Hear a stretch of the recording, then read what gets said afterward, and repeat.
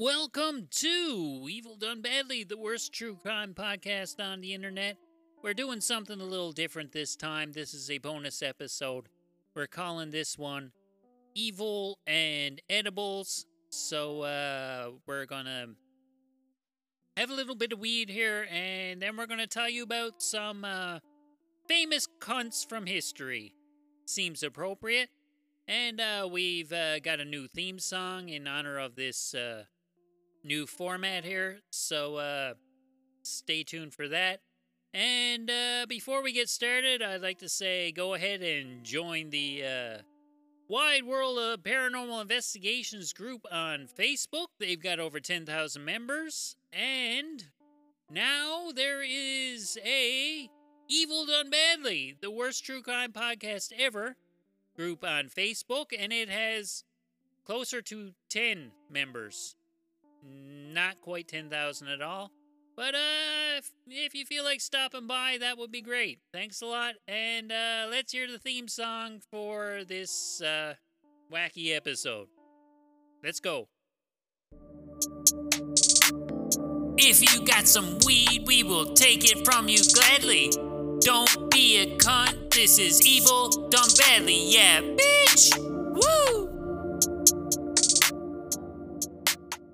Okay, before we get started here, let me just say that this stuff is pretty coherent, so you know I didn't write it, but the AI knows what it's talking about.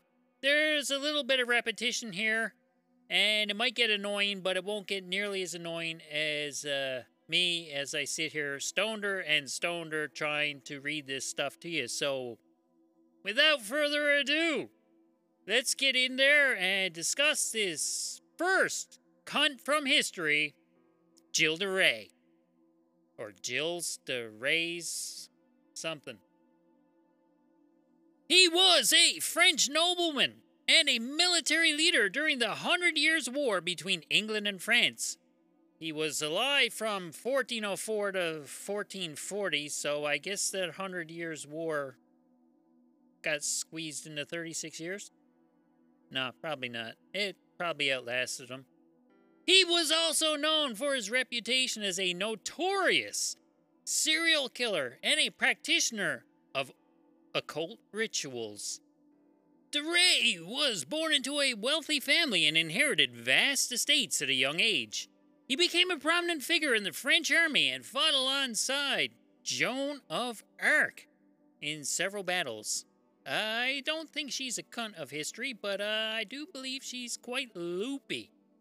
Either way, after Joan of Arc's execution, de Rais retired from military service and became involved in alchemy and other occult practices.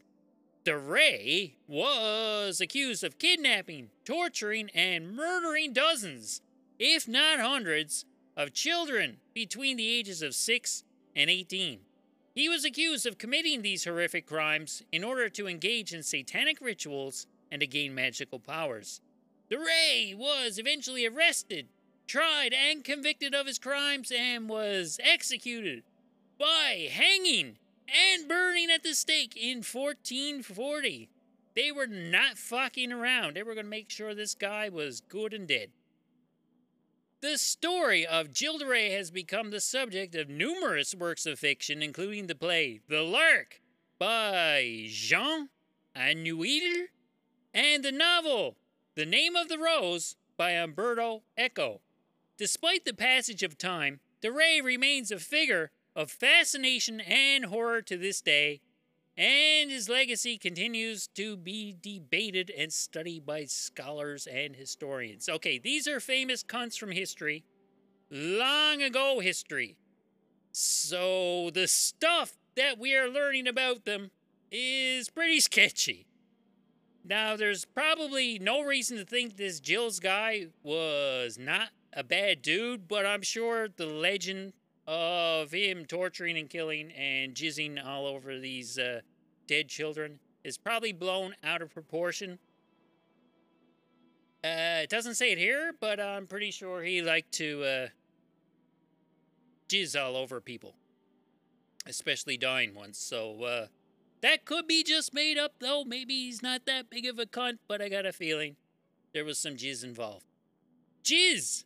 Gilles de Rais was accused of killing dozens of boys between the ages of 6 and 18. Okay, ChatGPT, yeah, okay. There you go. He had kidnapped them and lured them to his estates. So if you didn't want your child to be kidnapped or lured, just put a t-shirt on him that says, I'm 19, or I'm 5, and it gets him outside of the range of 6 to 18 because that's what he liked. Some of the victims were reportedly subjected to torture and sexual abuse before being killed, while others were killed immediately. de Rais was accused of committing these horrific crimes in order to engage in satanic rituals and to gain magical powers. And it's important to note that the exact number of victims and the details of these crimes are difficult to determine because it's a way back in history, and I don't really take any of it very seriously. However, it is widely accepted that de Rais did commit multiple murders and that his actions were a significant departure from the norms of his time and place. Yes, he certainly sounds like one fucked up individual. There are reports that Gilles committed sexual abuse and torture on some of his victims before killing them. It's difficult to determine what the motivations behind his crimes were, as there is limited reliable contemporary sources that provide insight into his psychology. Yes, it was 600-ish years ago. No one knows what the fuck was going through his head. It is possible he derived some form of sadistic pleasure from the acts of violence and cruelty that he perpetrated against his victims, including sexual abuse. However, it is also possible that his crimes were motivated by a desire for power, wealth, or spiritual fulfillment through occult practices. It's important to note that while de Rais' actions were certainly extreme, they do not fit neatly into any one psychological category. This guy is all sorts of crazy, and the true motivations behind his crimes may never be fully understood. But personally, I don't think he actually gained any magical powers. He's just a dirty old cunt. Dirty cunt number 2. Elizabeth Bathory, 1560 to 1614, was a Hungarian noblewoman who is sometimes referred to as the Blood Countess or Countess Dracula. She is famous for allegedly torturing and killing young girls in order to bathe in their blood, which she believed would keep her youthful and beautiful. Bathory was accused of killing hundreds of girls over a period of several years. The exact number is uncertain, as many of the stories about her are likely exaggerated or untrue, so she killed somewhere between 0 and 700 people. That's quite the range, and, well, make what you will of it. It's probably more like 6. Bathory was found guilty of numerous counts of torture and murder and was sentenced to life imprisonment. And their version of life imprisonment was for her to spend the rest of her life confined to a single room in her own castle, where she died of boredom in 1614. It is worth noting that many of the stories about Bathory are likely myths or exaggerations, and the true extent of her crimes may never be known for certain. Nonetheless, she remains Yes, okay, here we go, try it again. She remains a notorious figure in history and has been the subject of numerous books, films, and other media. The exact motivation behind Elizabeth Bathory's alleged crimes is uncertain, but there are several theories. The Cradle of Filth album based on her life was pretty good, I gotta say. It was catchy. One theory is that Bathory believed that bathing in the blood of young girls would keep her youthful and beautiful. There are stories that she would torture and kill her victims in order to extract their blood, and would then bathe in it or drink it. Sure, you say so. Another theory is that Bathory was mentally ill or suffered from a disorder that led her to commit violent acts. Yep. She may have suffered from a form of sadism or psychopathy. Yep. Yeah, you nailed it there, AI. Yep, good. Yeah, she definitely has a screw loose. It's also possible that Bathory's actions were driven by a desire for power or control. As a wealthy noblewoman, she may have felt that she had the right to do as she pleased. And, well, she figured she had the right to torture and dominate others. Whatever the motivation behind her actions, Bathory's alleged crimes were horrific and have earned her a place as one of history's most notorious serial killers. Even though nobody has any idea how many corpses she laid in her wake. Famous cunt number 3 is Vlad the Impaler, also known as Vlad Dracula or Vlad III, was a ruler of Wallachia, now part of modern-day Romania. Wallachia, who lived from 1431 to 1476. He is famous for his brutal and violent tactics, which, oddly enough, included impaling his enemies on stakes by their anuses. Vlad was born into a noble family, and you know what noble spoiled children do? They like to impale people on their anuses. And he spent much of his childhood in captivity in the Ottoman Empire. He eventually returned to Wallachia and became its ruler in 1456. During his reign, he was known for his cruelty and willingness to use extreme violence to maintain his power and control. One of Vlad's most infamous tactics was impalement through the butthole, which involves sticking a sharp stake through a person's body and leaving them to die slowly. He reportedly used this method to execute thousands of people, including his enemies, criminals, and anyone else who opposed him. Vlad's violent reputation spread beyond his own kingdom and into neighboring countries. He became known as Vlad the Impaler and was feared by many. His tactics were so brutal that they are said to have inspired the fictional character of Dracula in Bram Stoker's novel. Despite his reputation for violence, Vlad was also known for his efforts to defend Wallachia against foreign invaders, particularly the Ottoman Empire. He died in battle against the Ottomans in 1476 and was buried in a monastery in Romania. I guess these Ottomans really like to, kick back and put their feet up. Today, Vlad the Impaler is remembered as a controversial figure in history. While some view him as a hero who defended his kingdom against invaders and poked numerous buttholes, others see him as a brutal and sadistic ruler who committed horrific acts of violence. Famous cunt number 4 is Caligula, whose full name is Gaius Julius Caesar Augustus Germanicus.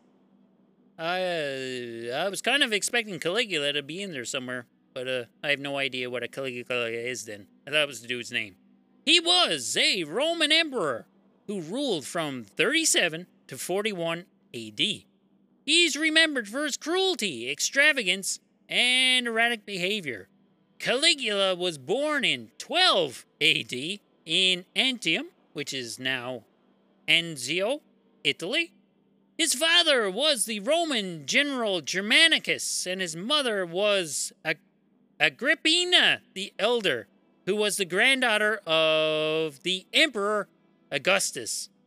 Caligula was known for his love of power and his tendency to act impulsively. During his brief reign, Caligula engaged in a number of controversial and cruel acts. He ordered the execution of people he considered enemies, including members of his own family. He also engaged in sexual relationships with his sisters. and was rumored to have appointed his favorite horse, Insidious, as a consul. You know what? That horse probably made as much sense as 95% of the population, sir. I don't blame you. Go for it. Caligula was also known for his lavish spending and extravagance. Must be nice. He built elaborate palaces and engaged in large-scale public works projects, such as the construction of a bridge across the Bay of Naples. But despite his many excesses, Caligula's reign was relatively short. In 41 AD, he was assassinated by a group of his own guards. Seems like they found him pretty cuntish, too.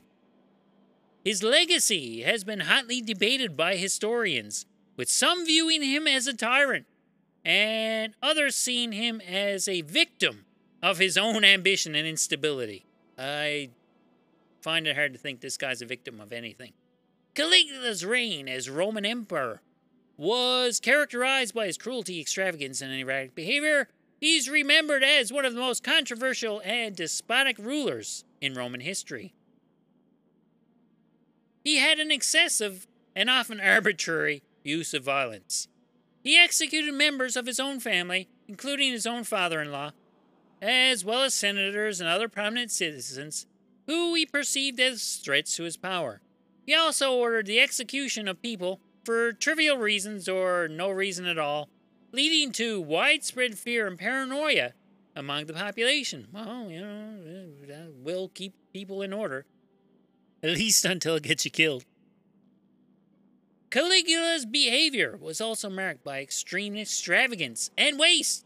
He squandered the Roman treasury on lavish construction projects, such as the construction of an enormous floating palace in the Bay of Naples. This guy's ballin'. He also staged elaborate spectacles and games, which were often cruel and brutal. He reportedly engaged in incestuous relationships with his sisters and was said to have committed numerous acts of sexual violence and perversion. Finally, Caligula's erratic and unpredictable behavior made him unpopular with many of his subjects. How about that? He often acted on impulse and was prone to violent outbursts, leading many to fear for their safety. So, what was his game that he used to stage? He was known for staging elaborate and often cruel games and spectacles. They were often designed to showcase his wealth and power and to entertain and impress the public. One of the most infamous games Caligula staged was the circus games, which involved chariot races, gladiator fights, and other forms of entertainment. Caligula reportedly enjoyed watching these games and would often become so excited he would jizz his pants, jump into the arena, and participate in the fights himself. That's kind of ballsy, because, I mean, you're like the rich guy that lots of people don't like. You're bound to get your head lopped off that way. He would stage elaborate and bizarre spectacles, such as mock sea battles, and involve flooding entire arenas with water. He would stage reenactments of famous battles, often with him playing the role of the victorious general. Yeah, this guy thinks a lot of himself. He also staged a series of games that involved the execution of prisoners and criminals. These games were often brutal and cruel, with prisoners forced to fight wild animals or each other to the death. Well, you said they were prisoners and criminals. You know, we're not giving them a 4-star hotel. Now, go get eaten by that bear. Some prisoners were even tied to stakes and burned alive just for the shits and giggles of it. Just, hey, look what we're doing over here. We're burning this guy. This could be you next week. But you should enjoy it right now because you're next.